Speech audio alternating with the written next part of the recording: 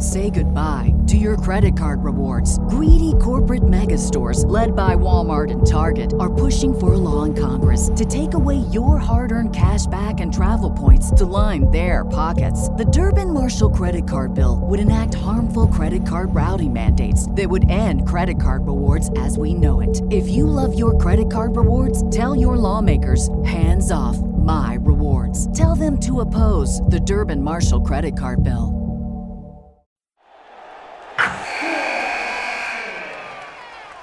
Wilson, you sent the game-winning email at the buzzer, avoiding a 4:55 meeting on everyone's calendar. How did you do it? I got a huge assist from Grammarly, an AI writing partner that helped me make my point. 96% of Grammarly users say that it helps them craft more impactful writing. Would you agree? Grammarly helped adjust my tone to navigate tough work conversations.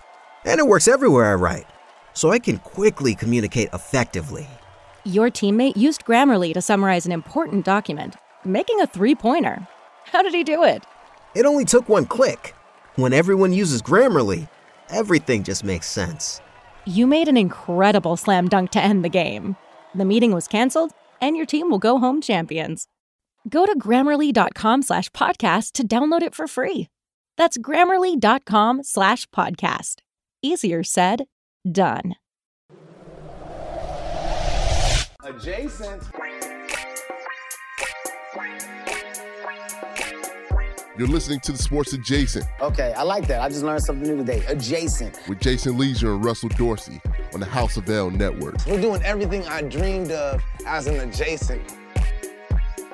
Jason, is your mic set on your AirPods or your Yeti? I don't know. I'm glad you asked. You know what? It's not even plugged in. Figured. I was like, let me check. Thanks, producer Tone. Oh, you're welcome. How's this sound? Let's ask the audio guy that we pay. Okay. Well, see, I'm going to have to let you do it because I'm in no position to scold him right now as he sits there in his latest producer in the game shirt, but not pointing out to me that my mic was not connected. Tone, you knew the whole time that but man's I'm the mic dummy that didn't have his bad. mic connected, so I can't. But you know why that's fine, Jason? You know why that's fine? Because we have these things called fail safes where we brought in a guy whose whole life's work is audio production to make sure we have pristine audio. And it was me, the dipshit that doesn't do that for a living, that said, you know what, Jay? It sounds like you're on your AirPods. Not Jason, the audio guy. You sound like you're talking to us from another room, Jay. Tone, look, I don't want to start the show crapping on you. I love you. Nah, we're here now. I love him too, but we're here. Well, I mean, one time Russ and I tried to do some segments by ourselves and did 2 of them and realized that we hadn't hit record. So those segments were just a private show for each of us. But what's the deal? Are you like, is it because you're too nice? Because I think this has come up before with guests where you don't want to tell the guests that their audio is bad. Like, is it that you're too nice that you don't want to tell me that my audio is bad? Or are you like afraid of how I'm going to react? That's a really important part of your job. No bull. I don't know. I just missed it. Because I hope so much. If it was just I just missed it this time, cool. But bro, that man sounded like he was in a Campbell soup can. I hope so much that it's one of these other things, that it's more of a psychological, I don't want to make Jason mad or I'm non-confrontational, as opposed to I couldn't tell. I didn't notice. Please tell me. I got you. You're not telling me. You're not answering the question. He's wearing his latest producer in the game shirt, which take it off. I should put it on.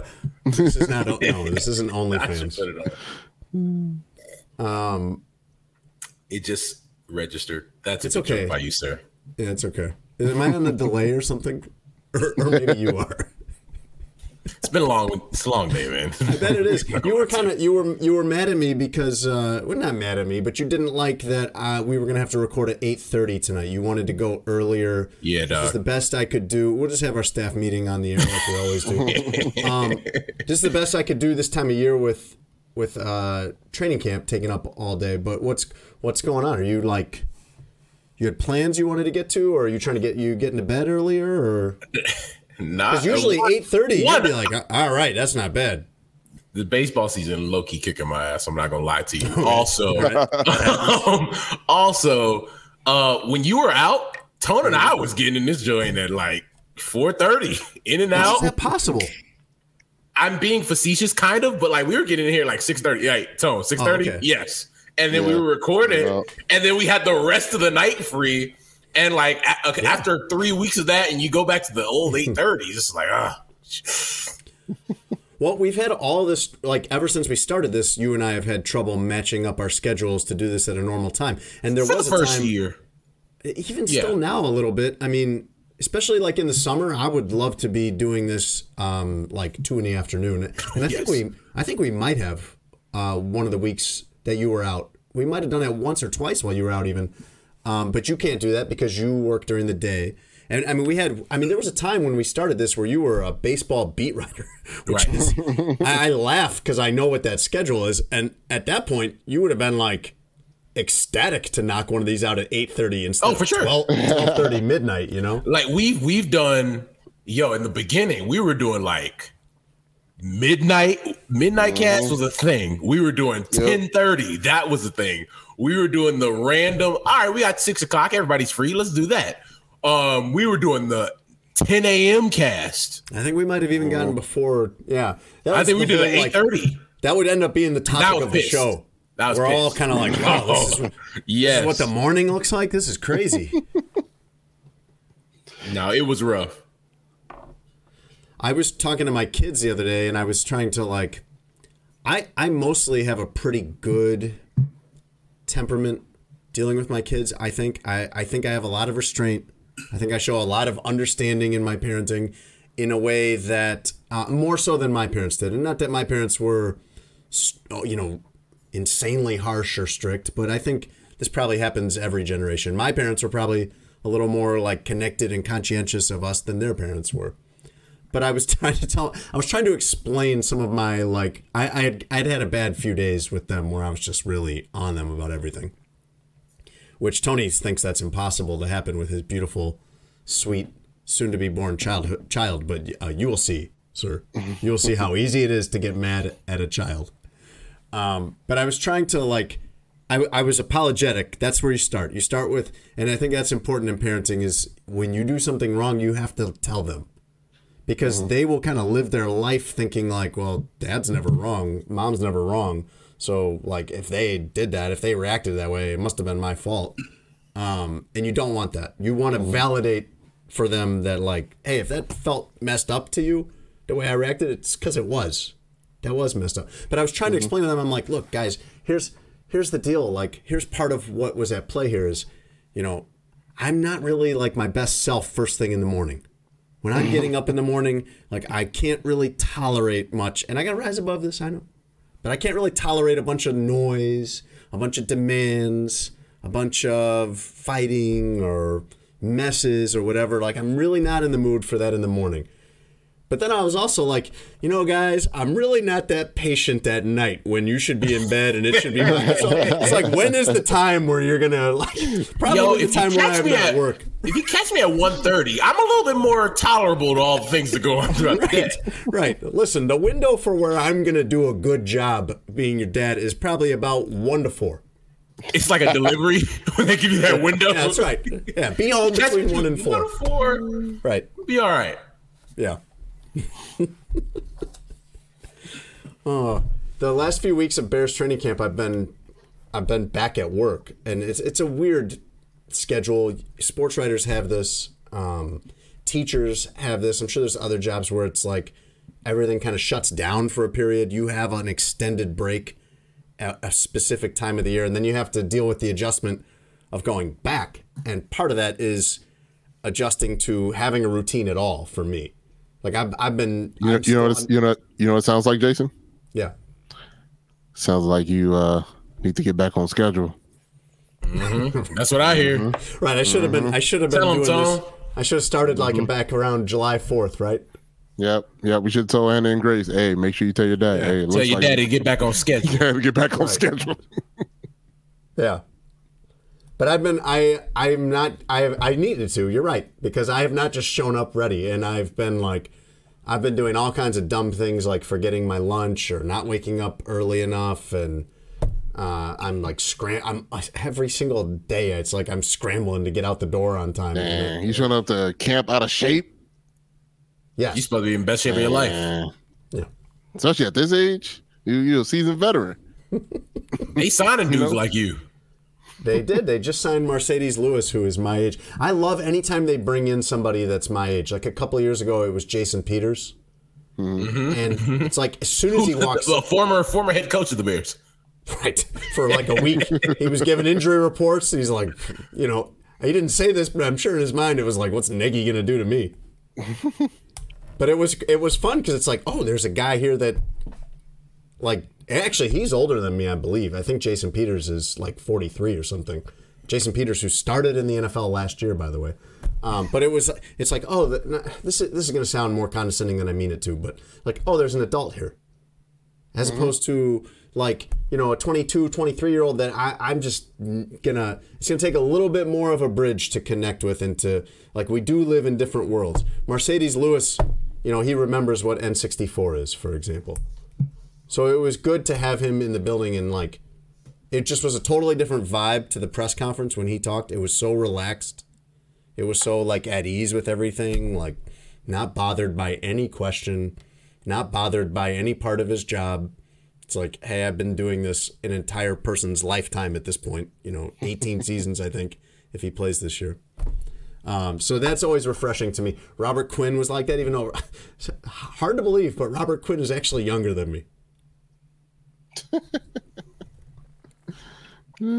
Mercedes Lewis, I remember when he was like a dog in like Jacksonville when I was a kid, and then he's been in the league forever. And he was okay, but like for the Jacksonville at the time, he was like the man.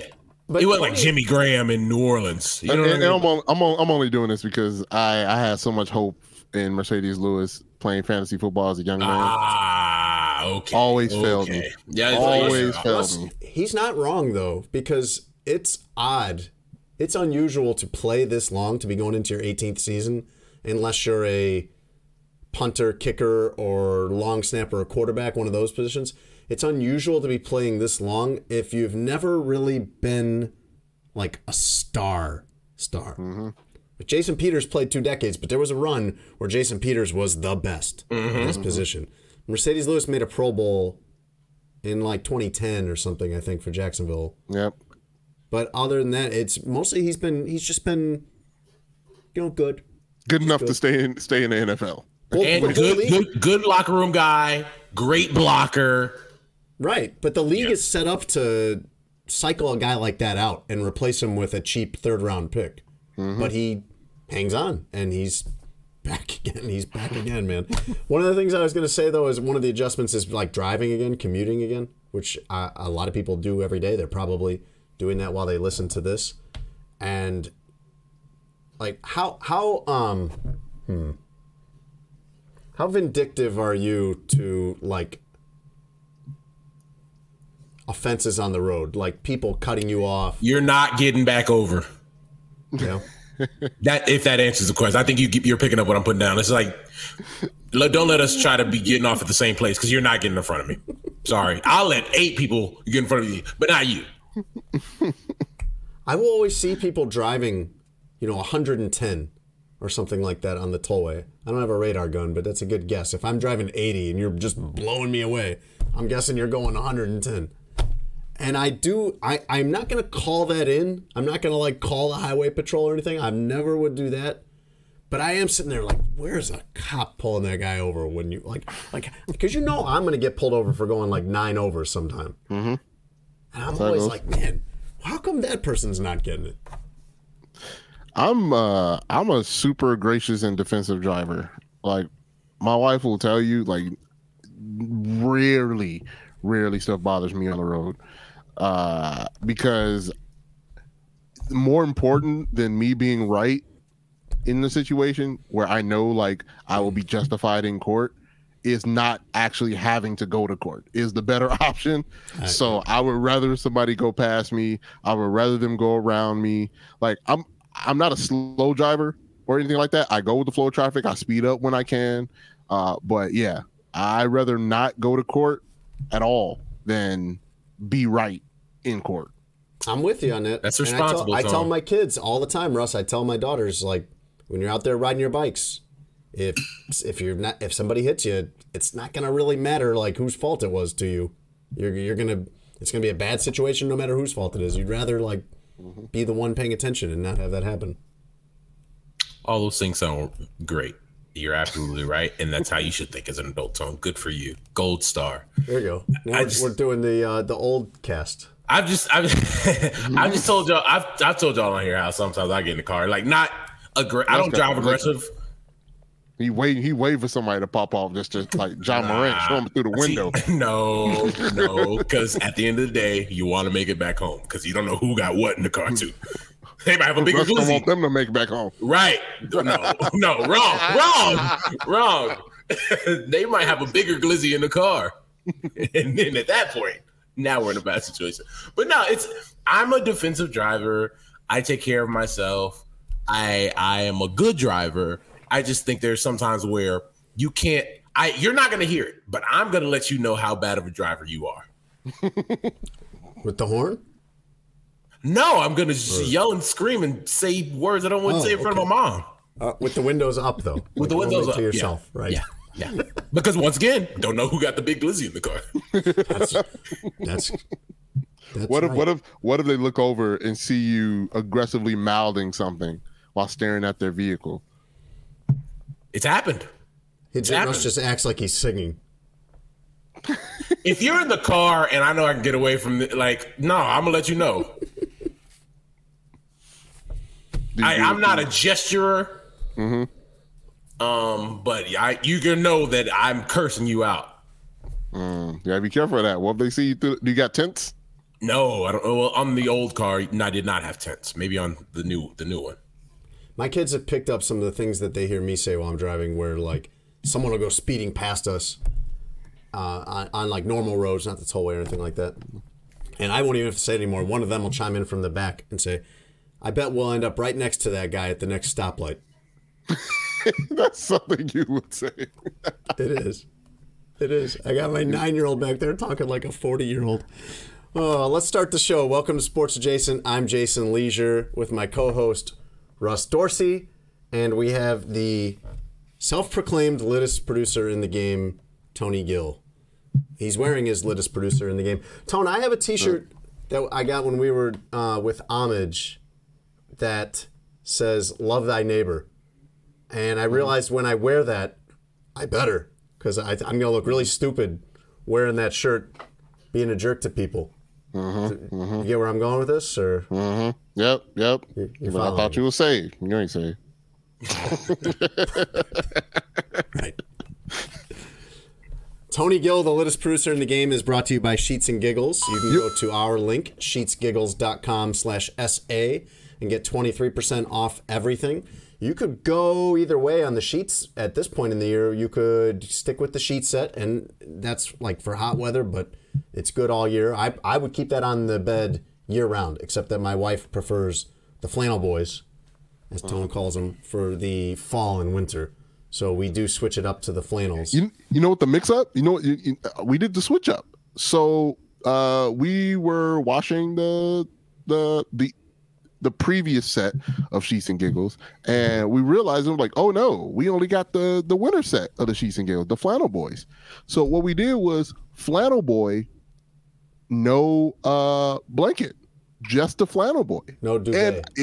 And no duvet, just the flannel boy, and it felt nice. You get the semi-warm, but since it's just the flannel boy, like the coolness still seeps get in through. there. Permeates. Yeah, seeps through. Okay. So yeah, I didn't know that. I was scared, but the flannel boys came through. You thought you was gonna be hot. Mm-hmm. Boy thought he was gonna be hot under there. I thought for sure the boy was gonna be smelling like all types of swags and whatnot. But no, not the case. He sounds like he just learned like a scientific fact for the first time. Like, I didn't know they could do that.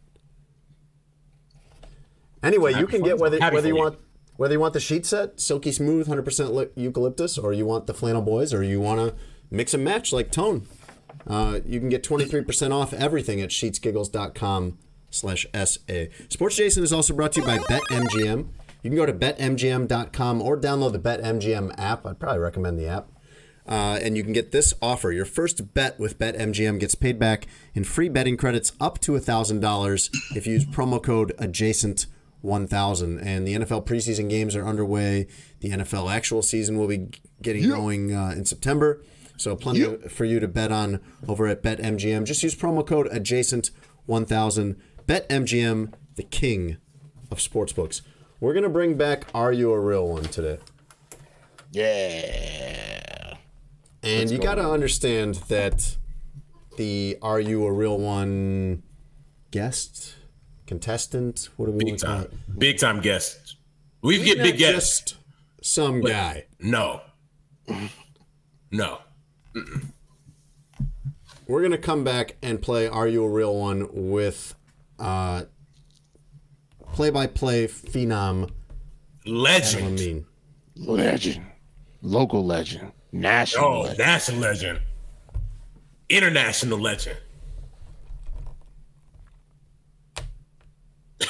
Are you gonna say his name? I said Adam Amin. Oh, you did? Oh, you said it so. You did. Yeah, you said it so enthusiastically. You said, you know. Adam Amin. No, you gotta put some spec on his name. Mm-hmm. Yeah, okay. Well, I didn't mean Adam Amin. Act like this is act like you're the UFC. Yeah. Do that. Adam Amin is on the show today. Yeah. We're gonna find out if he's Come a on, real man. one. That's it. That's it, champ. He looks like he smells amazing. As somebody who has gotten close enough to smell Adam Amin, he usually does smell amazing. He smells great. I have hugged Adam Amin multiple times. Great hugger, by the way. I need y'all to know. Hey, he in terms of sports some media, my God. He's like ranked number 1 hugger. Top 5 hugger in the country, Adam Amin. Yeah. And he means it too. No, there's love. You know, right. I feel the love. There's love in the Adam Amin hugs. Clip this off, Tone, because I need the streets to know that Adam Amin is the best hugger in sports media. It's important. Adam Amin's a big time figure. I think people need to know that he's relatable. He's a hugger. He's gonna get hit up for a lot of hugs now, though. Yeah, he's a handsome young man too. Yeah, and handsome, but yeah, don't just go around asking. Like, if you don't know him, just say hi. You know, maybe he'll shake your hand, but don't be walking up to people asking for hugs. That's weird. And he's a I'll search you out for the hug type guy too. He's like, if he'll see you from across the field or across the court, he's coming over there. But that just means that he's a nice guy and a good hugger. That does not guarantee that he's a real one. Correct. We'll find out. Yeah. But even though it feels like it, but you never know. It's business time. Let's go. Let's get Adam Amin.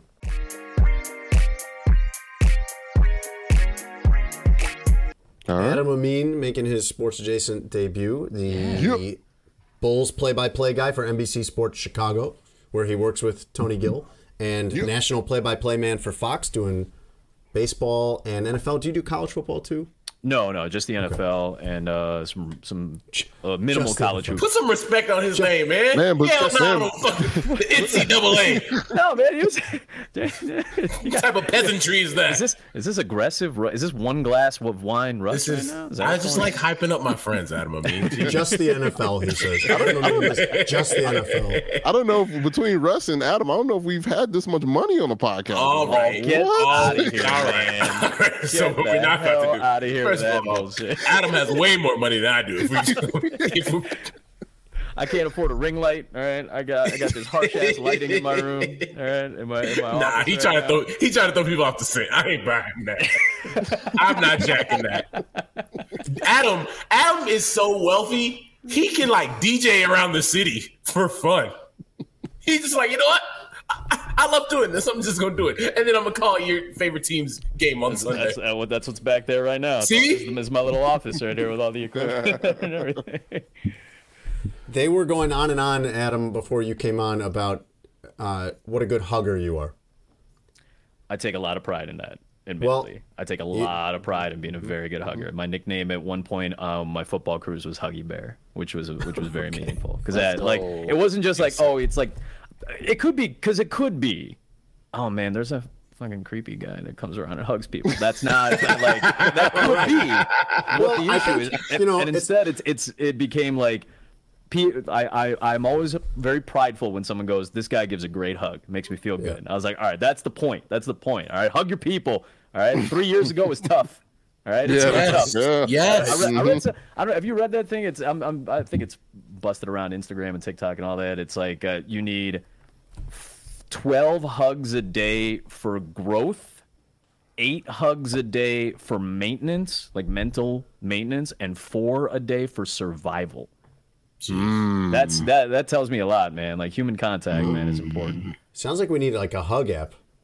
I mean, it seems like it. Like right. Uber, where somebody can just come give you a hug if they're in your area. I'm only at 7 today. I gotta get somebody give me could just come by and give me a non-creepy hug, just real quick. I need some love here, man. Yeah, maybe that'll be the name of it. Non-creepy hug. Non-creepy hugs. That's important. I seen a video recently. I think it went viral for a little bit. Like this lady, she was like losing it because she's like, I haven't had human contact in like so many years. Like, could somebody just give me a hug? I was like, oh man, that's tough, man. That's tough. Yeah, but you're not going to do that, Tony. No, absolutely not. but Tony will accept a hug from me, which I'm always thankful for. Yes. Well, I have sampled an Adam Amin hug. I got to meet Adam for the first time a few weeks ago at the Score. Yeah, it's one of these things, Adam, where it's like, I think this is especially true with social media, and it became even more true in the pandemic in a way that it wasn't 15 years ago, where you feel like you kind of know some of these people that you don't actually know, especially like, you and I run in some of the same circles. We would have a lot of overlap in terms of friend groups and things like that. So in a way it was like, I feel like I should meet Adam Amin at some point. That's what it felt we never do at games because we're in complete opposite ends of the stadium. That's the one thing I don't like about Soldier Field. You guys are so far. You're on the opposite side and 3 floors higher than the TV booth. And even when I was doing national radio, the national radio booth is where the national TV booth is on the media deck. And you guys are so far away. So it's not just that, I don't get to see people. It's hard to get over there just to pop into the press box and be like, go see Jeff Joniak even, like, or go see any of the beat writers, or go see anybody who's out there from the TV stations or whatever. Like, that's the one thing that sucks about, I love doing home games. That's not the one thing that sucks about Soldier Field. I love doing home games, but man, it's not as, like, I have to wait to see the Bears on the road to get to see everybody, So, great broadcaster, great hugger, nice guy. But is Adam Amin a real one? Let's find out. Man, this is maybe this is a new segment. Maybe we bring somebody on and who is a real one? 5 minutes of finding out. We're just investigating. Are you a real one? Are you a real one? Nick Saban, head coach of the Dolphins, and real one. Yes. The segment where we find out about your innermost being. People lie. They could say that they're a real one, but the evidence could say otherwise, that they are not a real one. I sense real one traits here. So, are you a real one? Oh, no, baby. You're not a real one.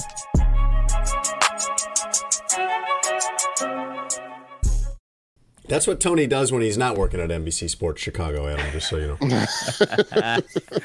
That and doing all the voiceovers and everything like that. The voice of Chicago now. I love when he does those. I love when he does those voiceovers for you guys. He does them for Bulls, White. I've heard him do them for White Sox, and I always think like it's gonna be a minute before I do it again. So proud of Tony for doing that. How do we get that effort level and quality here, where we also pay him? There you go. An answer to that yet. You didn't hear that? You didn't hear that? Like, how do we do it? Adam doesn't know either. I don't know. I need Adam Amin, who could broadcast. So he could do play-by-play for a water polo match. Fine, but he doesn't have the answer to that. I've done one water polo match in my life, by the way. I want to hear a little bit about that, actually. Not necessarily water polo, but real quick before we start, like, give me just one good example or assignment or whatever. Everybody in sports media practically has something like this where they start at the bottom. There are very few people. All the college kids think that, like, when they walk out, they're going to be at ESPN and the New York Times and all that stuff, and some do, but very few. And it is like the TV people are the ones that have the best stories in my experience. I've had so many TV friends where they're like, yeah, I started out covering, moose rodeos in Montana or something, whatever. Like, give me some assignment that Adam Amin got when he was first starting out, or some posts that you had, like a place where you worked where you were covering something that you're like, this does not look like, where I think I'm headed eventually. So my first full-time job out of college, the summer after my senior year, I did minor league baseball.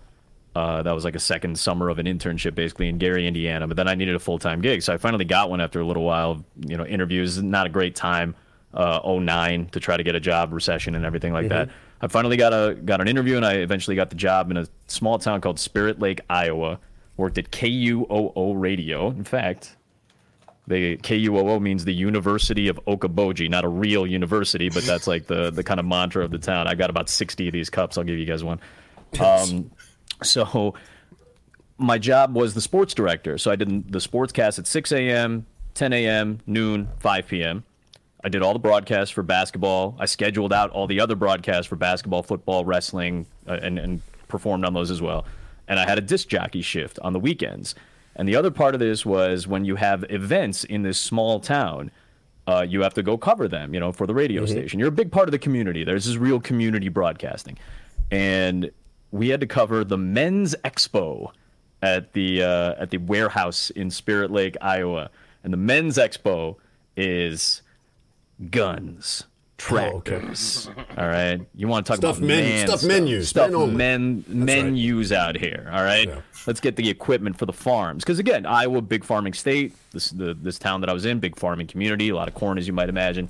So you got to go cover it. So I was covering the Men's Expo, and people would be like, Adam, what's going down at the Men's Expo right now? And I'd be like, the new John Deeres, guys. They're coming. They're coming. They're green as can be, as green as they've ever been. You guys got to see how green these paint jobs are. The motors and the horsepowers and the tires and the wheels and axles and the suspension so smooth. And you got to get one of these John Deeres. Back to you, Mary. So that was one of my first. Well, that was one of my first gigs, and then I did cover a water polo match one of my first years at ESPN. One of the rare times that water polo was on ESPNU. I got called like 2 weeks beforehand, be like, "Hey, Harvard, Princeton water polo in Jersey, you're doing it." I had a Temple basketball game on Saturday, and both my producer and myself got roped into doing some water polo. So I showed up. I read for 2 weeks. I watched Doc Emmerich highlights of him doing Olympic water polo for NBC. Wrote down as many rules as I could. I called one of the guys that I was working with, and I'm like, just teach me like I'm a child. And we got to do Harvard Princeton water polo. Greg Mescal, still a good man in my life. Water polo is one of those Olympic sports that I will sit there and just be. No, that's entertaining. It's a fast sport, I'll turn it on and think like, I'm not interested in this, and then 3 hours later, I'm still watching it. I've covered one of my early assignments was, land polo. Like actual polo. Oh, like on horses? Yeah, I was in South Florida. I did not cover a game or a match or whatever they call it, but I covered, I was in South Florida, and they sent me out to, horse country in Wellington, Florida, and they're having the season kickoff polo luncheon on the polo grounds. So like, as one does. Sure, I bet they do. Yeah. So I go out there and I'm covering this. I'm having to come up with some story, and they're doing speeches at this luncheon, and I'm just kind of trying to figure out who everybody is.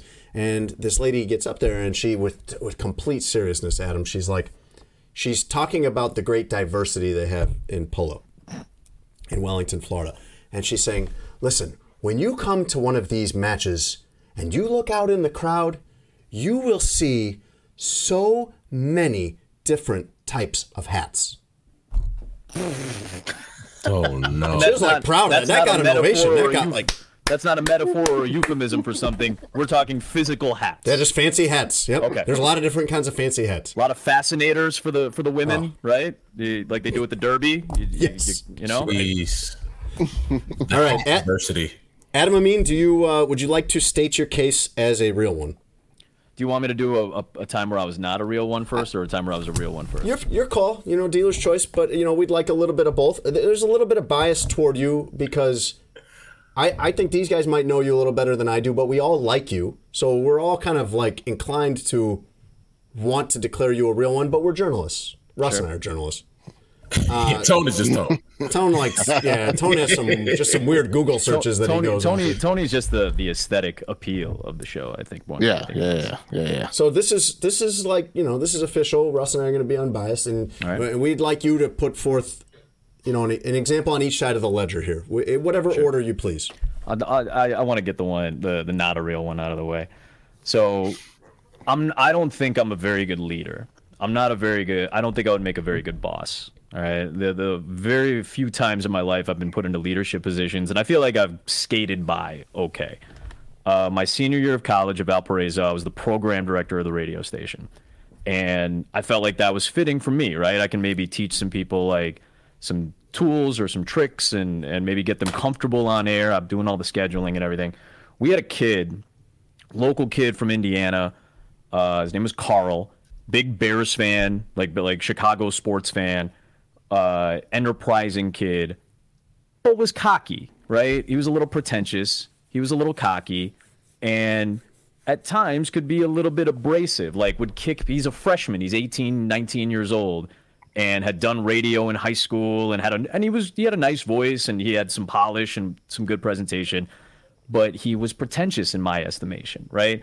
And he would like kick people out of the production room, and like, no, I got work to do. I have important stuff going on. I have to do this report. And I'm like, come on, man.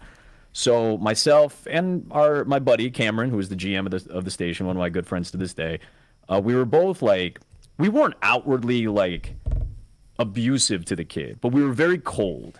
And all I would hear was complaints about him. So we would just kind of yelled at the guy, right? And I remember a few years back, my college professor, who's also one of my best friends to this day, he sent me a Reddit thread where Carl, it was like a Bears Reddit thread. And I think this is when I got the preseason job for the Bears in like 2018. And it was Carl like going off. I'm like, this guy was an asshole. He ended my radio career. He, this and that, and were like shitty things to say. Yeah. And I could, and at the time I was like, fuck this guy. Like, you were an asshole when you were a freshman. You had no business being there. And I thought about it, and it killed me. It killed me. It kills me to this day that I wasn't a good leader. Right? And listen, I'm 22 at the time. I'm a college senior. I'm trying to have a good time. I'm trying to get my resume tape. I'm trying to get my, get a foot in the door, trying to get a job.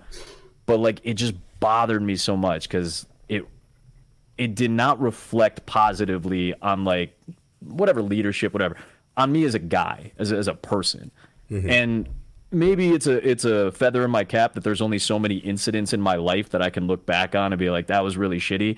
But when you hold yourself, I hope it comes off this way. I hold myself to a fairly high standard, not only as a professional, but as a person. I want to be a good person. I want to be somebody that people like being around, that they look up to in some sense or some way, shape, or form. And I don't like the role model idea because I'm a fucking asshole a lot of times that, especially on the times that people don't see. But it bothers me to this day that I didn't do what I was supposed to do in that position. And that really pissed me off. And I read that stuff and I was angry, and then it sunk in, and it sticks with me even, 5 years later. It still sticks with me at this point. It's big of you. That's very big of you, Adam. I mean, the first thing I thought is, fuck Carl. Hey, fuck Carl. After all that, fuck Carl. He probably watches. He's probably watching this right now. Fuck you, Carl. No, for real. Like, he was. I wish I had connected better with him. I wish I would have taught him. You know, instead of just pushing him aside. What if I had taken a week and be like, all right, you're going to come to the office during hours, and we're going to talk about this, and we're going to turn this kid around. You're talented. You've got a future in this if you want one, but you got to stop being an asshole. That's all I had to do. I could have just said that to the kid, and maybe that would have changed a little bit of his trajectory or whatever. Maybe that would have helped him out in some way, shape, or form. So that's still like a regret that sticks with me. You know. Hey, if that experience like hindered him or stopped him from being he wasn't made out for this business. That was my thing, Tony. He's like, he ended my radio career. I'm like, ended your radio career that early? As a freshman in college. Yeah, as a freshman? Yeah, Maybe we weren't meant for it to begin with. But I do think he went into radio. I don't know if he's still doing it, but I do think he went into it professionally and all that. Like, but maybe I could have been like one of those people. Like, since then, and even before that, like, I've always tried to be like, if you're a young broadcaster and you email me, I don't get around to all of them. It's impossible. But I try to get around to as many as possible. Maybe I could have made him a star one day. You know, maybe that would have been like the turning point. He would have been like the best guy to work with, and he would have had a phenomenal career, and I could have been a help to that or something like that. So it still just kind of sticks in my craw a little bit. Well, I think there's some wisdom in what you're saying. I don't think that you should live in regret over this, but I do think there's some wisdom in, like, one of the things that my mom taught me when I was a kid is you need to weigh the merits of criticism no matter who it comes from. Sure. And I think the way that you're talking about this now, like, that experience would inform the way I think you would handle that differently now. Absolutely. And that's growth. I don't think you should live in the regret of what happened 15 years ago, but I do think that it's very mature to learn from those things, which it sounds like you have. I'd like to think, I'll give you the example of where I hope I am a real one in this case.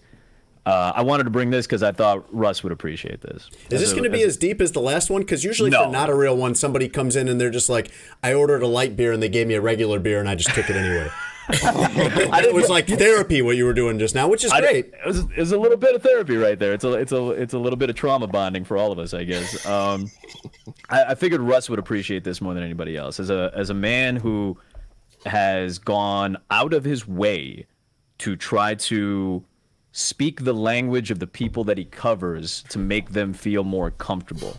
I, for years, have attempted to and failed many times to learn and apply Spanish in like my everyday life. And I have a lot of friends that are native Spanish speakers. So it's always nice to be able to see them and like try and fuck up a lot, but that's why you have good friends, right? They encourage you and they correct you, and again, the most things people that I wasn't appreciate doing, that effort. The things that I wasn't, the things that I wasn't doing when I was 22 years old, they're doing for me now. They're encouraging and helping me learn. And Russ, I thought you were going Ebonics.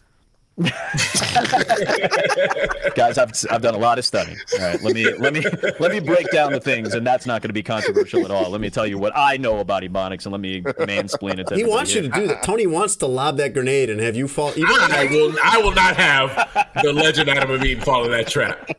You're not going to mess up Adam's checks, Tony.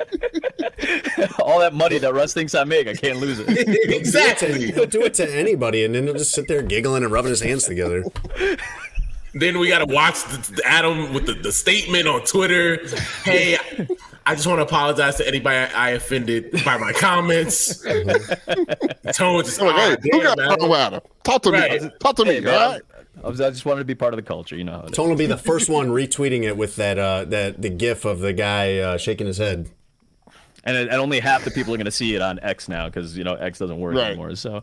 Right. But like I said, I always respected that Russ went out of his way, and I told him this at one point. I was like, that was really like cool of you, and it was inspiring to me. Like, I'm gonna go out of my way. I'm gonna try. I spoke Spanish on television with Freddie Peralta a couple weeks ago or last week, whatever it was, when we had him on during a Brewers game, and he's like, "Oh, that's awesome! Like, you're speaking Spanish," and I was like, "Estoy aprendiendo y practicando. Gracias por tu hospitalidad." And he just appreciated it. And Freddie speaks very good English, and he spoke English the whole interview, but you could just tell, like, and he's a good-natured man anyway, but he like lit up a little bit, like just the connectivity here. So I'm very self-conscious about it because I'm still learning, and I never feel confident around native speakers because I just feel like I'm going to look stupid. But there was a Bulls game that I was at where this older Spanish-speaking woman came up to us and just started speaking in Spanish. And I panicked for a split second, and I'm like, oh no, what am I supposed to do here? Like, my brain wasn't firing. And then I took a deep breath, and I could tell that she was saying she wanted to get a photo with Stacey King. So I'm not going to try to recreate the conversation because I'm nervous about it right now, but like I steadied up and basically asked, do you want a photograph with Stacey? And she you could tell she stopped for a second and lit up. And again, this is an older woman who, it has no expectation, I would think, at this moment. And her face lit up. And I'm like, oh my God, it's happening. It's happening right now. It's actually being applicable in real life. And I yelled to Stacey. I was like, Stacey, come here. And I said in Spanish to Stacey, and I think he understood it anyway, was like, this woman would like a photo with you. And the smile on her face when Stacey came over was just massive. It could have lit up the whole United Center. And the guy, her grandson, this guy behind her, came down and didn't say anything, but met my eyes and was gave me the nod. He's kind of pointed. And she got this. I took the photo with her and Stacey in the front row and gave her back her phone. And she gave me a big hug and said, and said gracias and was so thankful. And it was one of the best moments I've ever had. Legitimately one of the coolest moments I've ever experienced. Because listen, my mom didn't speak Spanish. I was thinking about this today. My mom didn't speak Spanish. My mom didn't speak English when she came to the States in the mid '80s. And my dad was here for a few years, and then my mom came over with my brothers, and she didn't speak English for the first 4 years that I was alive, and then started working in fast food. She worked at Long John Silver's and KFC and Brown's Chicken and all that stuff. And I saw a post about Brown's Chicken today, and I was like, I love Brown's Chicken because my mom used to work there and she would bring it home. And I don't know if you guys have had Brown's Chicken. I certainly haven't had it in a long time. Now, come on, Adam. That shit was fire. As a member of the community. Fried mushrooms, the fried mushrooms at that joint were unreal. And the chicken was really good. And I would get jacked up when my mom would bring it. But she learned how to speak English in these jobs. And then eventually became an assistant manager at these fast food restaurants. And then went off to she's run businesses in her family and done real estate and restaurants and all this stuff. She's an incredible woman. So I felt that a little bit, with this abuela that came up to ask Stacey for a photo. And that's a moment that'll stick out. And then I got a DM from the guy, and he had said, I can't tell you how much I appreciate that you even took a little bit of time to try and connect in the same language. And I figured Russ would appreciate that because Russ was one of the people that was very inspirational to me to try to even if you fuck it up, whatever, man, just people do appreciate when you try to connect on a human level and on a language level with them. They really do. That's awesome, man. And I appreciate you saying that. Adam pushed all the buttons. He talked about his mom. He talks about helping out old ladies. He said Russ inspired him. Trying to bridge the gap between you and English. Somebody's listening to this right now. Strategic for Tony. Tony thinks Tony doesn't like the way you're presenting all of this. He brought up Brown's Chicken. Somebody's listening to this and be like, this motherfucker with his bullshit, saccharine ass BS stories. I bet there's no abuela. This abuela probably was no abuela. There was no DM. Yeah. Tell more stories about Kyle or whoever the guy. Carl. Fuck Carl. I'm gonna just start saying that randomly now. All right, next time I see any of you, if I see you in the distance and you don't see me, you're gonna hear in the back. Fuck Carl! And that's how you will know that I'm. You hear that yell to you across the street. Somebody's going to be yelling that on the upper concourse of Soldier Field. Well, they're at Bulls games. It's Adam Amin. Glad there's no Carls on the Bulls. Why don't you make that your new catchphrase, Adam? Yeah, that'll go over very well. Right. Every time there's a home run. All right, hey, Tone. About Carl Crawford? Let's go, Tone. Dinosaurs? What's up? Tone, you don't like all the prepared statements from Adam Amin, even though they were very touching and deep and introspective and everything. Let's go. Get him off balance here. Ask him a question. They hit all the notes of being a real one, right? Like all the things that we try and pursue here as a show to be a real one. He hit all of those notes. It's like he's been listening to every single segment and like, sure, okay, this is where Chris Cody fucked up. Right. This is where Campbell fucked up. Yeah. Like you've been watching ask you something then. Let's go. Well, I got to go to my age-old one because this one I think is the best indicator for me. It's my personal favorite. Adam Amin. So you've been doing a lot of sports broadcasting, and I assume baseball has been one of them. So when you catch a foul ball, would you hand it to stranger child, or do you keep said ball? I've had foul balls come into the booth, and the easiest thing to do is just find a kid. Honestly, I think it's kind of like in almost an unwritten rule in my estimation about being around baseball for the last 10 to 12 years professionally. I've always, longer than that now. I'm 14, 15 years almost. I feel like it's kind of an unwritten rule that you try to find a kid just to toss the ball to. The problem is, like, it happens so rarely where you get the ball in the booth. It's probably happened maybe 2 or 3 times, maybe 5 times at most in my lifetime. And the last time it happened, I overthrew the kid that I was supposed. I was like, I like pointed at the kid, and it's not like I'm flinging the ball. I'm like, it's just a light toss. Light toss. And I overthrew the light toss. Did they get a shot of this? Kid. No, thankfully no. That would have been incredibly. That would have been even great. You would have been on the same side with Carl.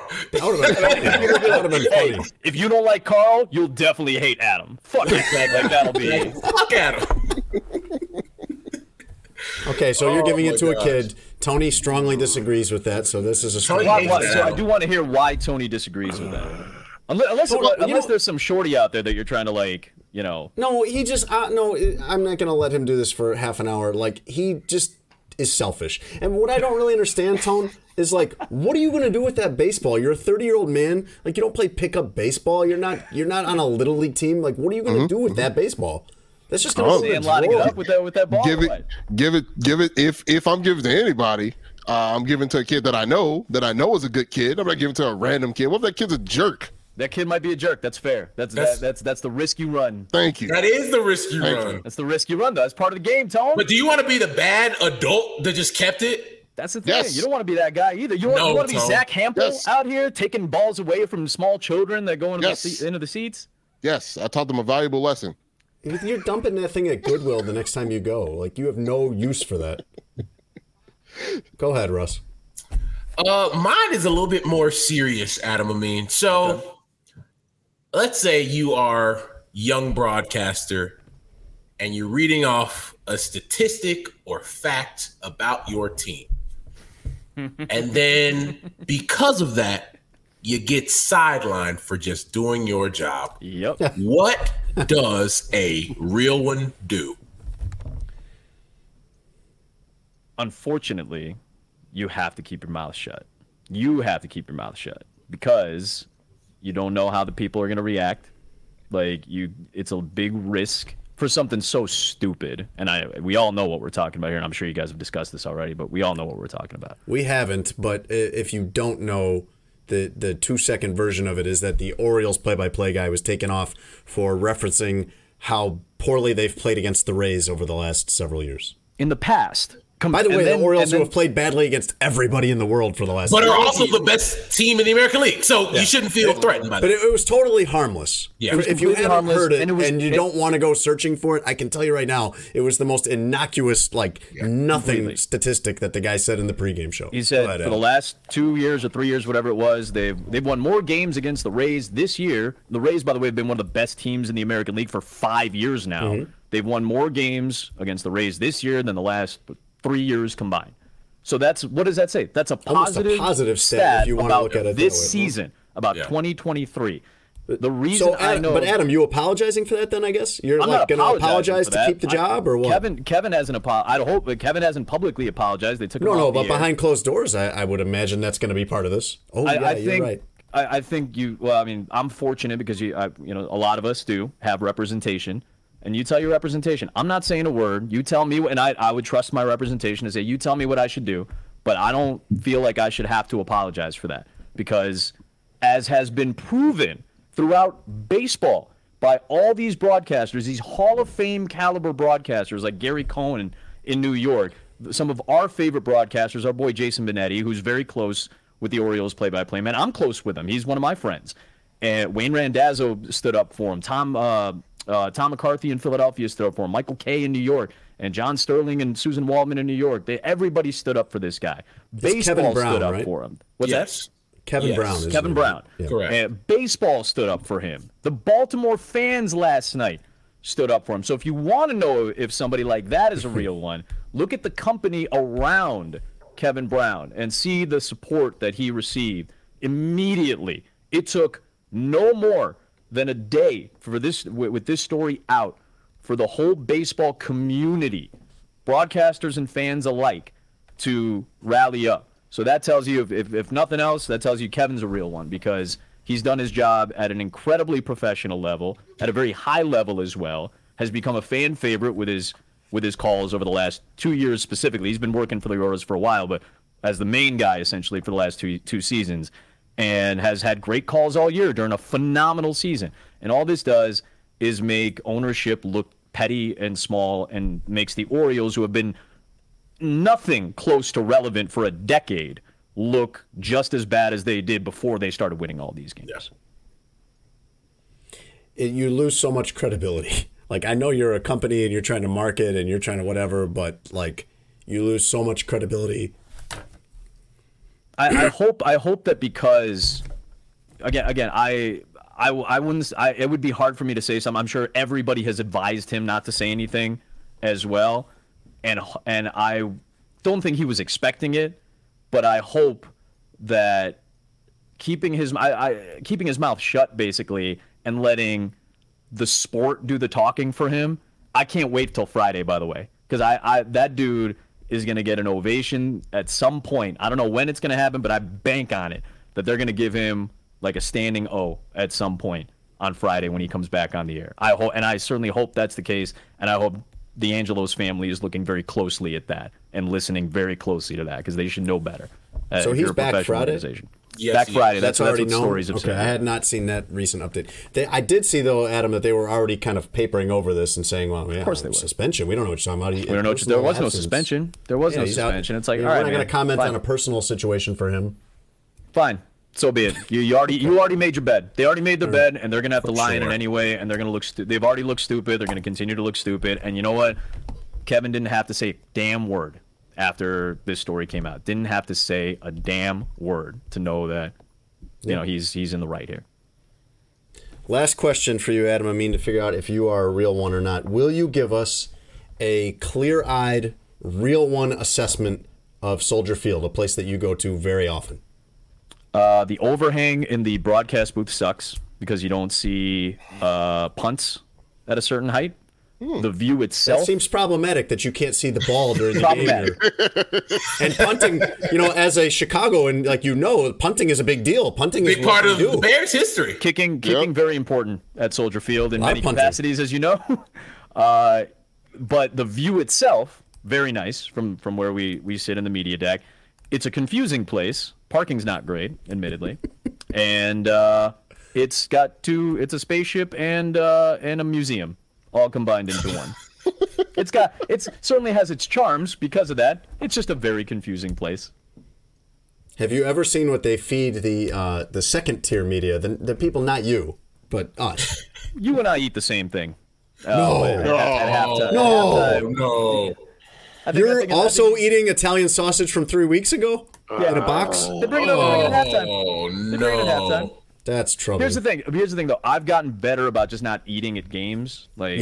Not same eating here. in general in press boxes because, like listen, I had a physical today. I had to go to the doctor and like get blood work done and all that stuff. And basically, it's like, motherfucker, you're not 25 years old anymore. So but Adam, almost everywhere else you go, and I covered the NBA and I covered the NHL, and this is true. Almost every one of these pro sports venues. Russ, you probably attest to this doing baseball, and I know it was definitely like this with the Marlins. Like everywhere else, they serve you some options. You go to the Vikings, you go to the Rams, like they serve you some things that you could eat if you're a healthy eater and you want to eat a salad and you want to eat fruit and you want to eat like some kind of lean protein. It's there for you. But you also mentioned 2 stadiums that are brand spanking new, and that's also part of that too. Adam, I could pick one that's not. That's fair. No. That's fair. Look, Green Bay. If you go to Lambeau Field, they do a good job. They got the omelet bar in the morning, the fresh omelet bar. That's pretty good. You can get me with the omelet bar, man. The omelet bar is a winner. My top 5, I think, in the NFL, I've been to every NFL stadium, is Tampa Bay, Philadelphia, Baltimore, Green Bay, Minnesota, I think are my top 5.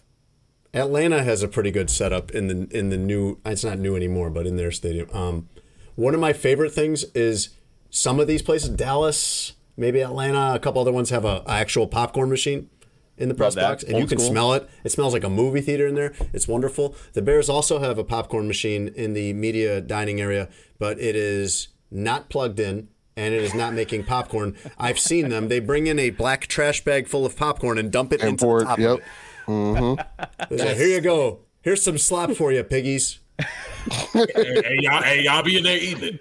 And about 10 minutes after the game, they get it. They shovel it back into the bag, and I'm guessing we see that again next nasty. week. I need to take one of those popcorns out there and like write my initials on it and put it back in. And see if we see it the next week.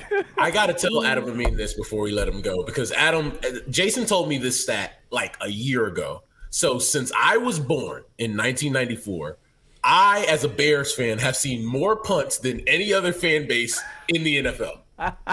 Did you go back and compile? He went back to 1994. It might not still be true, but I looked it up. Like since Russ's actual date of birth, no fan he would have seen more punts than any NFL fan. You know how sad that is, Adam? Adam, we sit in the like writers' press box. There are fans right below us. And so we hear them like banging on the wall. And I can't even tell you how many times I've heard people kind of marvel, not like, ridiculously, but you'll hear them. They appreciate a good punt here. Again, if I ever see one in real time, I'll let you know. Yeah, you have to check the replay. All right, Adam Amin, we're going to figure out if you're a real one or not. You can find out with everyone else what we decided when this episode comes out Friday morning. Thank you for being here. Thanks, boys. Appreciate you very much. Bye, Adam. Bye, Adam. He's perfect. I don't even know what to say. Make you mad. He's like the perfect broadcaster, the perfect hugger, the perfect guy. No, Adam Amin's a real one. I know too much about Adam Amin, and then he added the stories to not say real one. I wanted to come in and be like, nah, my guy's not a real one. Know too much about him in my heart. There you go. Yeah, I don't know what to say. Like even the my thing with the foul ball thing, like it's just so over. He left room. He no doubt, home run, 500-foot moonshot, Shohei Ohtani style, out of here. Like I don't know what to even combat. Why do you even his efforts tonight? He might have had the first perfect game probably that we've had in Are You a Real One? Really? Yeah. So not just a real one, but the realest one. He might be the realest so far, one. He might be the realest one. Like he might be the number one ranked real one. Perfect. I will say, Goff came on here from another planet, answered none of our questions. No, he was vibing. He was left laughing. Go. And left laughing, and I mean, he didn't answer a single question. And at the end of it, we're like, he's a real one because he didn't answer. That's hard to beat. Hard to beat. Adam Amin, confirmed real one.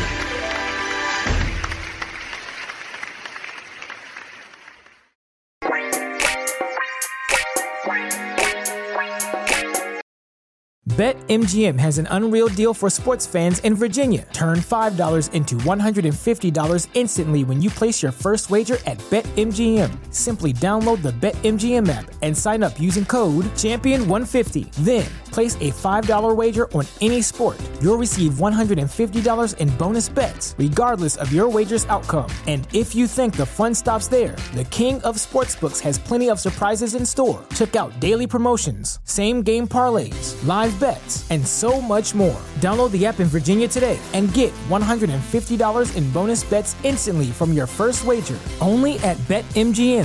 BetMGM and GameSense remind you to play responsibly. See BetMGM.com for terms. 21 plus only. Virginia only. New customer offer. Subject to eligibility requirements. Rewards are non-withdrawable bonus bets that expire in 7 days. Please gamble responsibly. Gambling problem? Call 1-800-GAMBLER. Promotional offer not available in Washington, D.C.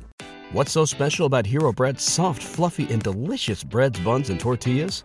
Hero Bread serves up 0 to 1 grams of net carbs, 5 to 11 grams of protein, and high fiber in every delicious serving. Made with natural ingredients, Hero Bread supports gut health, promotes weight management, and helps maintain blood sugar. Hero also drops other limited edition ultra-low net carb goodies like rich, flaky croissants and buttery brioche slider rolls. Head to hero.co to shop today. Russ, I might need a workout plan. You feeling you wanna get swole, Tone? It was I think I may need more stamina things. Like I was Excuse me?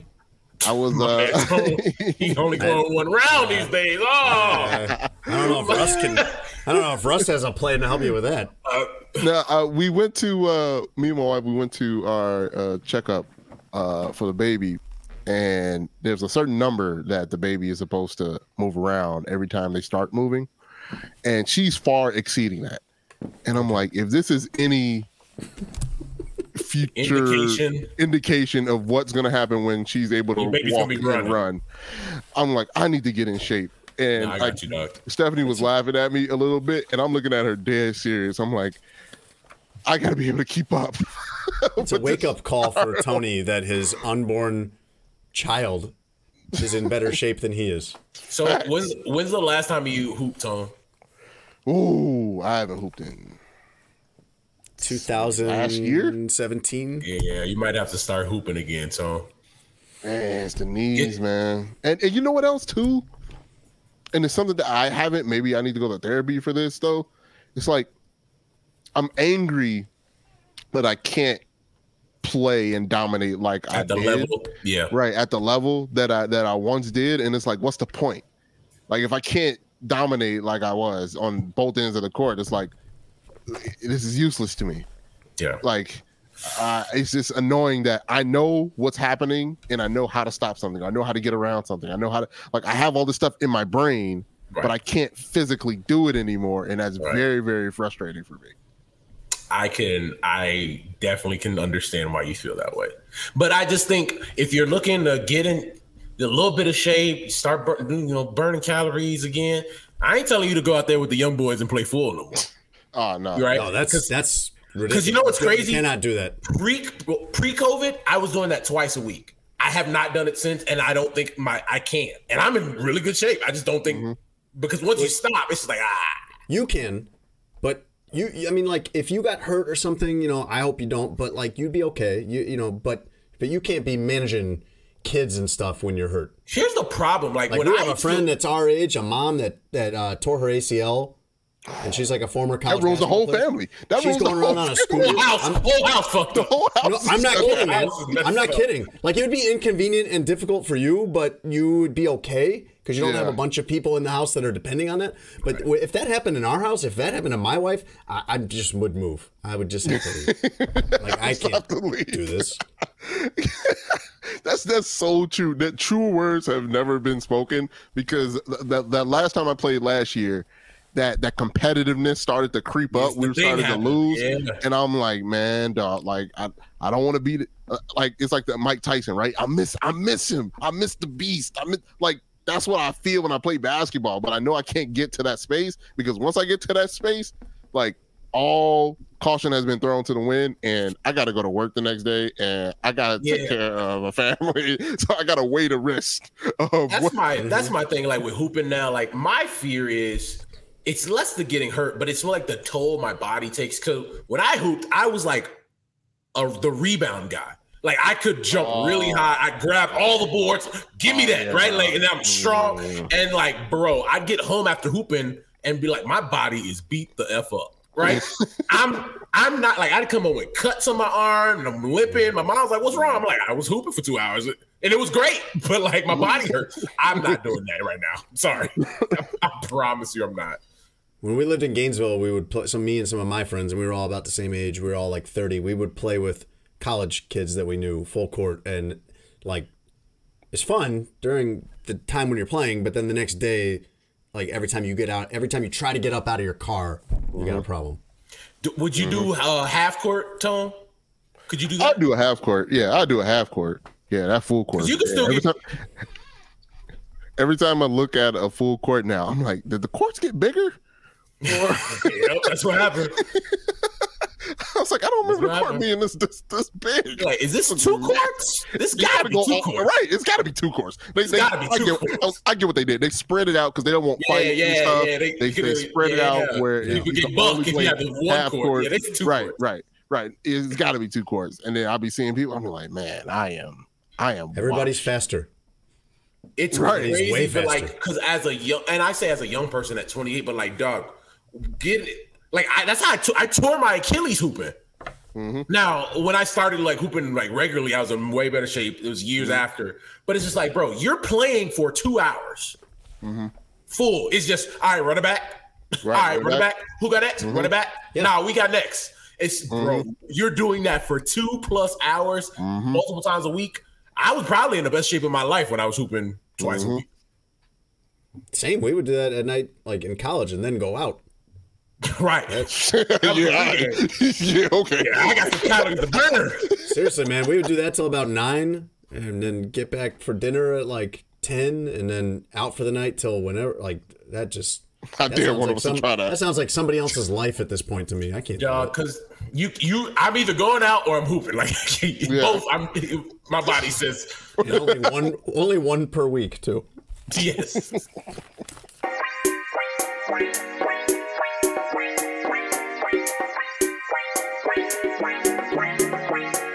Russ, let's do the news. All right. Some golf news for you. Okay. I know that you have taken a recent interest in golf.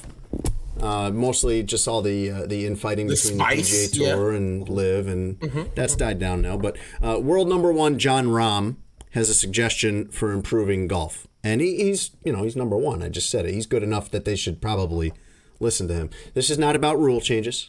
This is not about LIV. This is not about more money. And he's very, very serious about this. Let's hear what Jon Rahm would like the PGA Tour to address.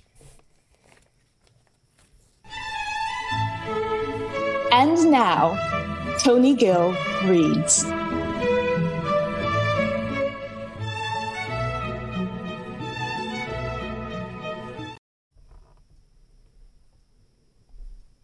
Hey, what's wrong with y'all, man? Y'all ain't called me in a minute. Where y'all been at? I low-key was about to say, we ain't had Tony Gill with glasses on in a month of Sundays. Like, it was pre-summer vacation last time we seen him. I'm almost done with my PhD at this point. Really? Like, I've been working on my skills PhD and honing. And hey, it's all about getting better. I got to get 1% better. Tony Gill talking about getting 1% better. Tony Gill with glasses is all about getting 1% better. You feel me? You understand me? I mean, he did that. His glasses are on straight today. So he might be now. Right. Let's go. That's 1% better, yes. That is 1% better. Come on. Face me all off the side.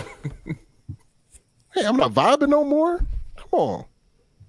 All right. Here we go. Jon Rahm, the top-ranked golfer in the world. What's up, fellas? Yeah. Hey, that's the old me. Tony with glasses come in high as hell. That's the old me. That's the old me. You guys got some pizza? Y'all got the hair on? I ain't go that far now. Come on. Jon Rahm. Rahm. Is he related to Rahm? Rahm Manuel?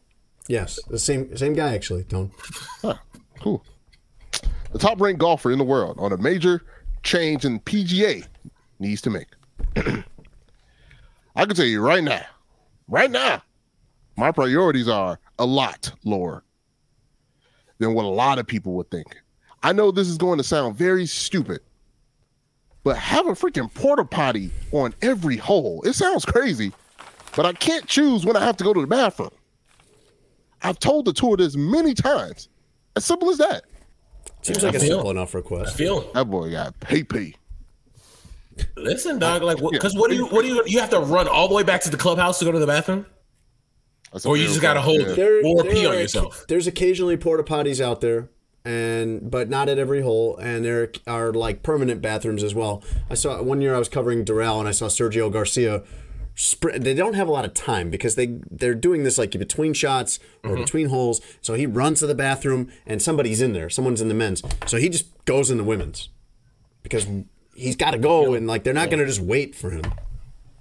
One of my first assignments back when I was an intern for the Daily Herald, this was in 2005, was covering the Western Open. And I don't know if that exists anymore. It's called something different or whatever, but I had never covered golf and they wanted to give me something easy enough probably to do without having to totally understand golf.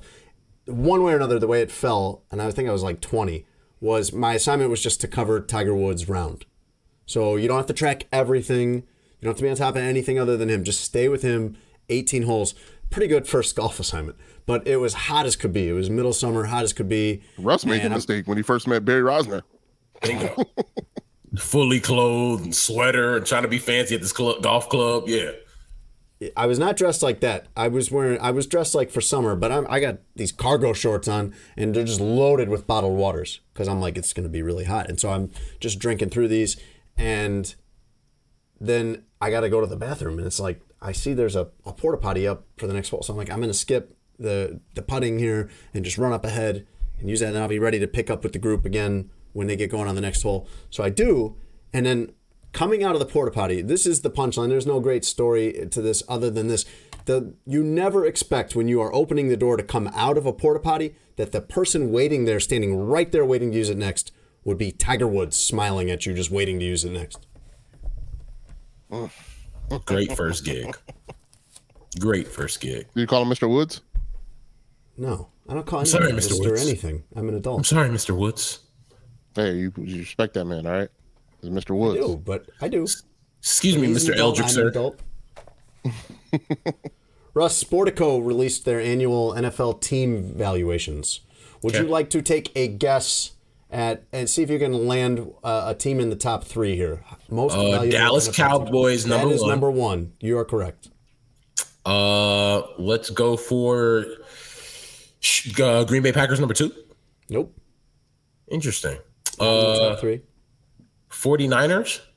They were top 10. I don't have the full list in front of me. They were top 10, but not top three. Number one is Dallas at $9.2 billion. Then the Giants at $7 billion. And the Rams at $6.9 billion. The Bears are eighth at $6 billion. So, how did Giants make that happen? In New York, bro. New York. They might. But they're not. They're in Jersey. Sure. Yeah. History. That's why I thought the Packers. That's why I thought the Packers would be there. A lot of this has to do with stadium. The Chiefs, on those lines of stadium, the Chiefs are 19th at $4.5 billion. The cheapest you could buy an NFL team for is you could buy the Bengals for $4 billion. That's crazy, considering they've been making AFC Championship games left and right. That's why I'm surprised that the Chiefs are so low. All things considered, like you have the best quarterback in the NFL. And you could afford to give him $500 million, and you're only with 13th. You said the Chiefs are 19th. 19th. That's low, way down there. Now that's the valuation. I'm sure they're not selling it to you for that. No. Or at all. Russ, I want to tell you about a fishing trip story. This is a fishing trip in Florida. The mayor of Tampa, Florida, was fishing in the Florida Keys. So if you know your Florida geography, she's on the Gulf Coast, but she's down with some family fishing in the Keys in the Atlantic. And she caught some lobsters. It was lobster season. But she caught a little something else too. While on the boat, Tampa Mayor Jane Castor spotted a 70-pound bundle of cocaine floating in the water. U.S. Border Patrol says the street value of that would be $1.1 million. She is a former Tampa police officer, and she said that's how she was able to recognize what was in the water, even from a distance. And so they got that, turned it in, and resumed their fishing trip and caught 60 lobsters. Hey, keep it a buck, though. Yes? You find the cocaine that's vert street value $1.1 million. What y'all doing? You're alleging that maybe it was 80 pounds when they found it? I'm asking if it's the value that they said. What are you doing with it? I'm getting rid of it. I'm not going to be in that game. I'm not equipped to do that. What am I going to do? Sell it on Amazon? Like, I don't. Yeah, I wouldn't know the ins and outs. I mean, I could watch The Wire again, right, and figure it out. But it just seems like a lot of work, a lot of stress, a lot of unnecessary stress. And, all money ain't good money, like maybe if somebody was like, hey, I can sell this for you and then just give you the money like afterwards, like I'll be down, maybe. But yeah, me, myself, trying to be a kingpin real fast, it just seems like a lot of risks. Interesting. Well, you're not a real one, Tony. And Russ is, because Russ was I'd be lying to you if I didn't say, dude, I know somebody that knows somebody that knows somebody that know how to bust it down. So, like, I'm not gonna be doing the busting down. I'll just be like, hey, dog, I know what this worth on the street. Give me about 75% of that. It's yours, and I'm out, and you'll never see me again. I don't think you're getting 75% if you just want to hand it off and have nothing. It's like, how about you give us how about you just give us all of it and we give you no money? Here's this gun. How about that? That's how I picture it happening. Right. And so at the end of the day, they got it. They got it. Right. But Russ is going to at least take the chance. At least. I'm going to hell no. That's my drugs. Yeah. Boom. I'm like, you got a big dog? You got it? Bro, if it's worth 1.1, I'd be like, hey, bro, slide me 100 bands. Y'all got it, bro. They'll probably be like, shit, all right. That's good. Like a song That's about good. running off on a plug. No, that song doesn't apply there. No. I'm not running off on nothing. Please make sure that I never get subpoenaed at any point and have to, reference the details of this conversation. Obviously, it's hypothetical, Jason. You scaredy cat. Obviously, it's hypothetical, unless it really happens. You're such a scaredy cat. My man talking about the subpoena for a hypothetical.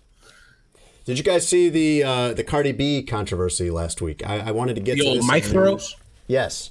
Yeah. We did not get to this, but she was performing in Vegas. It was 1,000,000 degrees, like it always is, and she asked the crowd to throw water on her. Dangerous request, I would say. But then somebody threw some ice at her, and she did not like that, understandably. So she threw the mic at the person, hit him. Cardi B's got, she's a 99 on accuracy. Yeah. It also bounced off and hit another person. Yeah, and that person wanted to press charges, but Cardi B was cleared of all that. And the latest on that story is that the production company that supplied all the equipment put the mic up for auction on eBay, I believe it was, and it sold for $99,000. All right. But see, here's my thing. If I'm the person that got hit, I'm definitely keeping the mic and then selling it. Like, I think there's a missed opportunity. I don't think they got it. I think security must have gotten it. Well, clearly, it's a missed opportunity. You got to move quick. And finally, Russ, this is a wild story. Okay, let me buckle up. Wild story. A 64-year-old grandma in Texas survived a poisonous snake attack in a way that you will never believe. This is according to KPRC, that's an NBC affiliate in Texas. Peggy Jones of Silsbee, that's in West Texas, near Beaumont, was doing yard work when a 4-foot snake landed on her arm out of nowhere. She's on the riding mower. Adam Amin was talking about the John Deeres, and this is what she was riding around on. And this 4-foot snake lands on her arm. It coils around her arm, and it starts striking at her, like attacking her in other places. And it's just getting tighter and tighter on her arm. She's trying to shake this thing off, and it's just making it more and more angry, and it's just attacking her. It's attacking her. It's squeezing tighter and tighter. And she yells, she starts screaming, "Jesus, help me." a hawk swoops down and starts attacking the snake while it's wrapped around her arm. The hawk makes like 4 separate dives before it finally rips this thing off and flies away with it. Interesting. She got saved from a snake attack by a hawk attack. So, now, granted, though, the snake might have come from the hawk originally because she was not near any trees. And it's very likely that the hawk dropped this thing and then went back for it, but still. Good for that lady. Here's my question. Like, did the hawk take a chunk of the lady? Because I feel like a hawk would have a hard time finding the accuracy to just get the snake and all this. Great question. A hawk probably does not have like surgical precision when it's removing a snake from your arm. So this woman's arm, I saw a picture of it, and you should not. It is all like bruised and cut up. I think she got bit on the arm by the snake. It's got talon scratches on it. She had to go to she's okay. She's fine overall, but she did have to go to the hospital. And when she's telling this story to the doctor, they asked her and her family, like, what drug is she on right now? Because they did not believe the story that she survived the snake attack because of a hawk attacking the snake. But she's got, the arm's got, it's all bloodied and it's got bites. And she said that she thought they didn't test it, but she thought she had snake venom on her glasses. Like that Tony Gill with glasses wears. There was some kind of liquid on there that could have been snake venom. But she survived it all thanks to God. Hawk swooping down. How about that? That's the news. That was it's quite the story to finish. 64. She's a grandma. Yeah. Good for her. Glad she got to keep the arm. We'd like to thank the multi-talented Adam Amin for stopping by for Are You a Real One this week. That was a lot of fun. Find out that the big homie, he is the big homie. Found out that he is indeed a real one. And for anybody out there that only caught Tony's part, way more money than I have, Adam Amin. Way more. Like, it's not even close. Of the 4 of us on this call, I'm like number 4. And like could be number 5. Come on, stop. No. We got to keep the lights on here. But before that, Tony, how's things in the GIP department going? Week 1, the GIP department. Oh, GIP department's going very, very well. People are signing up. You know what time it is. You got to get in that butt. This is, if you didn't hear last week's episode, Tony wanted to branch out our podcasting company into proctology.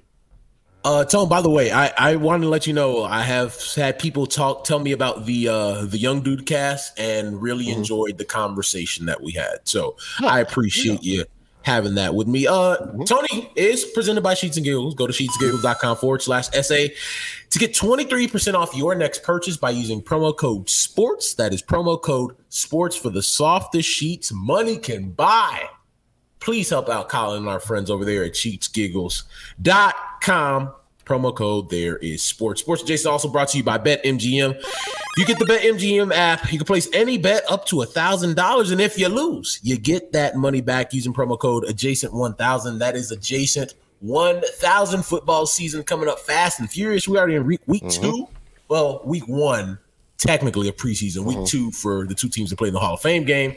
So the season gonna be here before you know it. BetMGM, the king of sports books. Jason, Tone, anything for let the fine folks go this week? Tone, you're our basketball guy, and so I thought this would be a good question for you. I am actually missing the Bears preseason game this weekend because I am covering the Basketball Hall of Fame induction in Massachusetts because Dwayne Wade is going in. Chicagoan. I covered him when he was with the Miami Heat. I don't feel like the people in Chicago got an accurate look at what Dwayne Wade was like when he was on the Bulls. That's not the Dwayne Wade that's going in the Hall of Fame.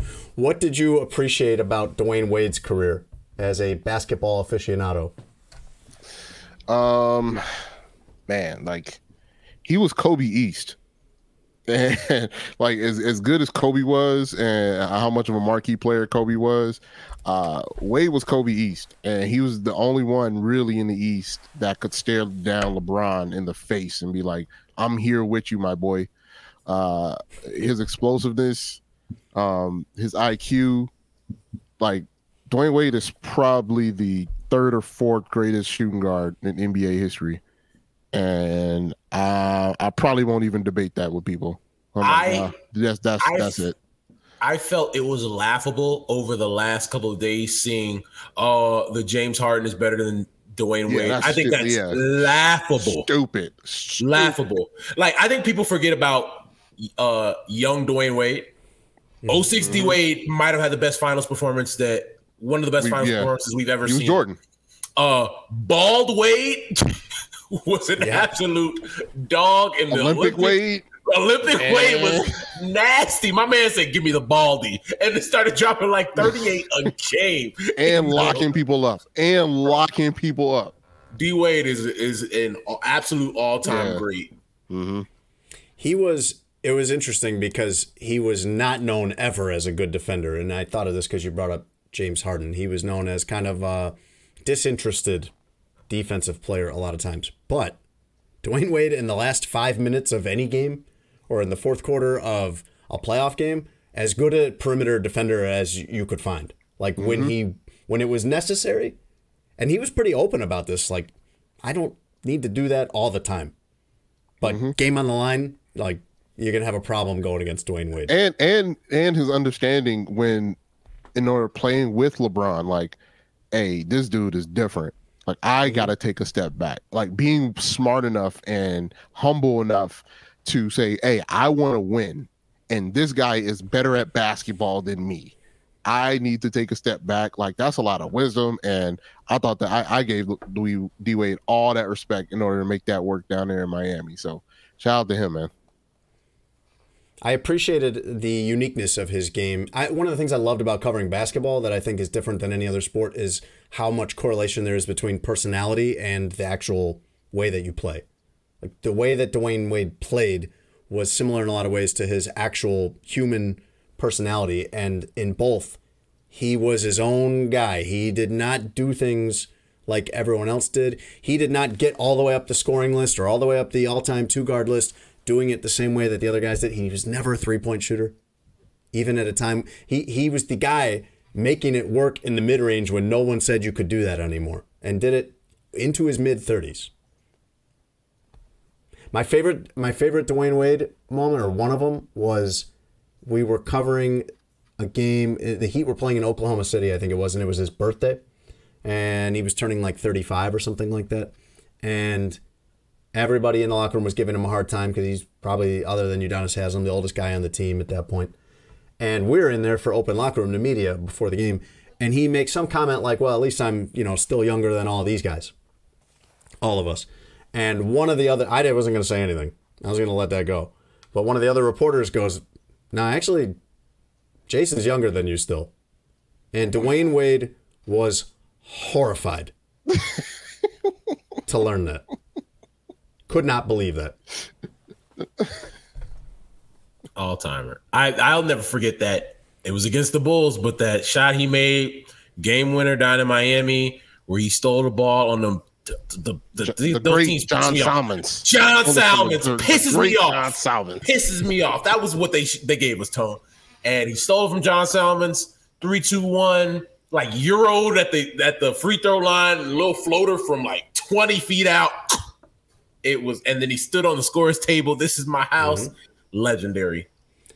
You cover a lot of people, and you already have, Russ, and you will continue to cover a lot of people, and you have a great appreciation for the people that are excellent, truly excellent at what they do. And that was a cool part of my career, my sports writing career, to cover Dwayne Wade in Miami. All right. For Jason Leisure, that's Tony Gill, Russ Dorsey. We will catch you guys next week. Thanks for listening to Sports Adjacent with Jason Leisure and Russell Dorsey. Be sure to download, subscribe, and give the podcast 5 stars.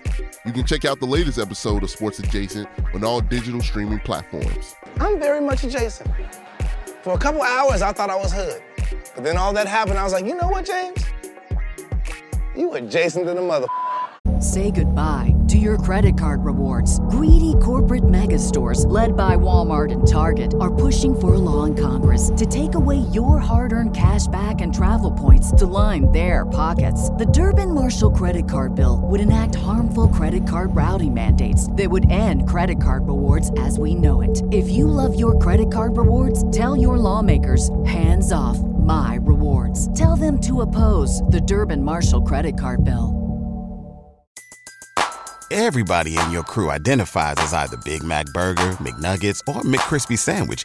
But you're the Filet-O-Fish Sandwich all day. That crispy fish, that savory tartar sauce, that melty cheese, that pillowy bun. Yeah, you get it. Every time. And if you love the Filet-O-Fish, right now you can catch two of the classics you love for just $6. Limited time only. Price and participation may vary. Cannot be combined with any other offer. Single item at regular price. Ba-da-ba-ba-ba.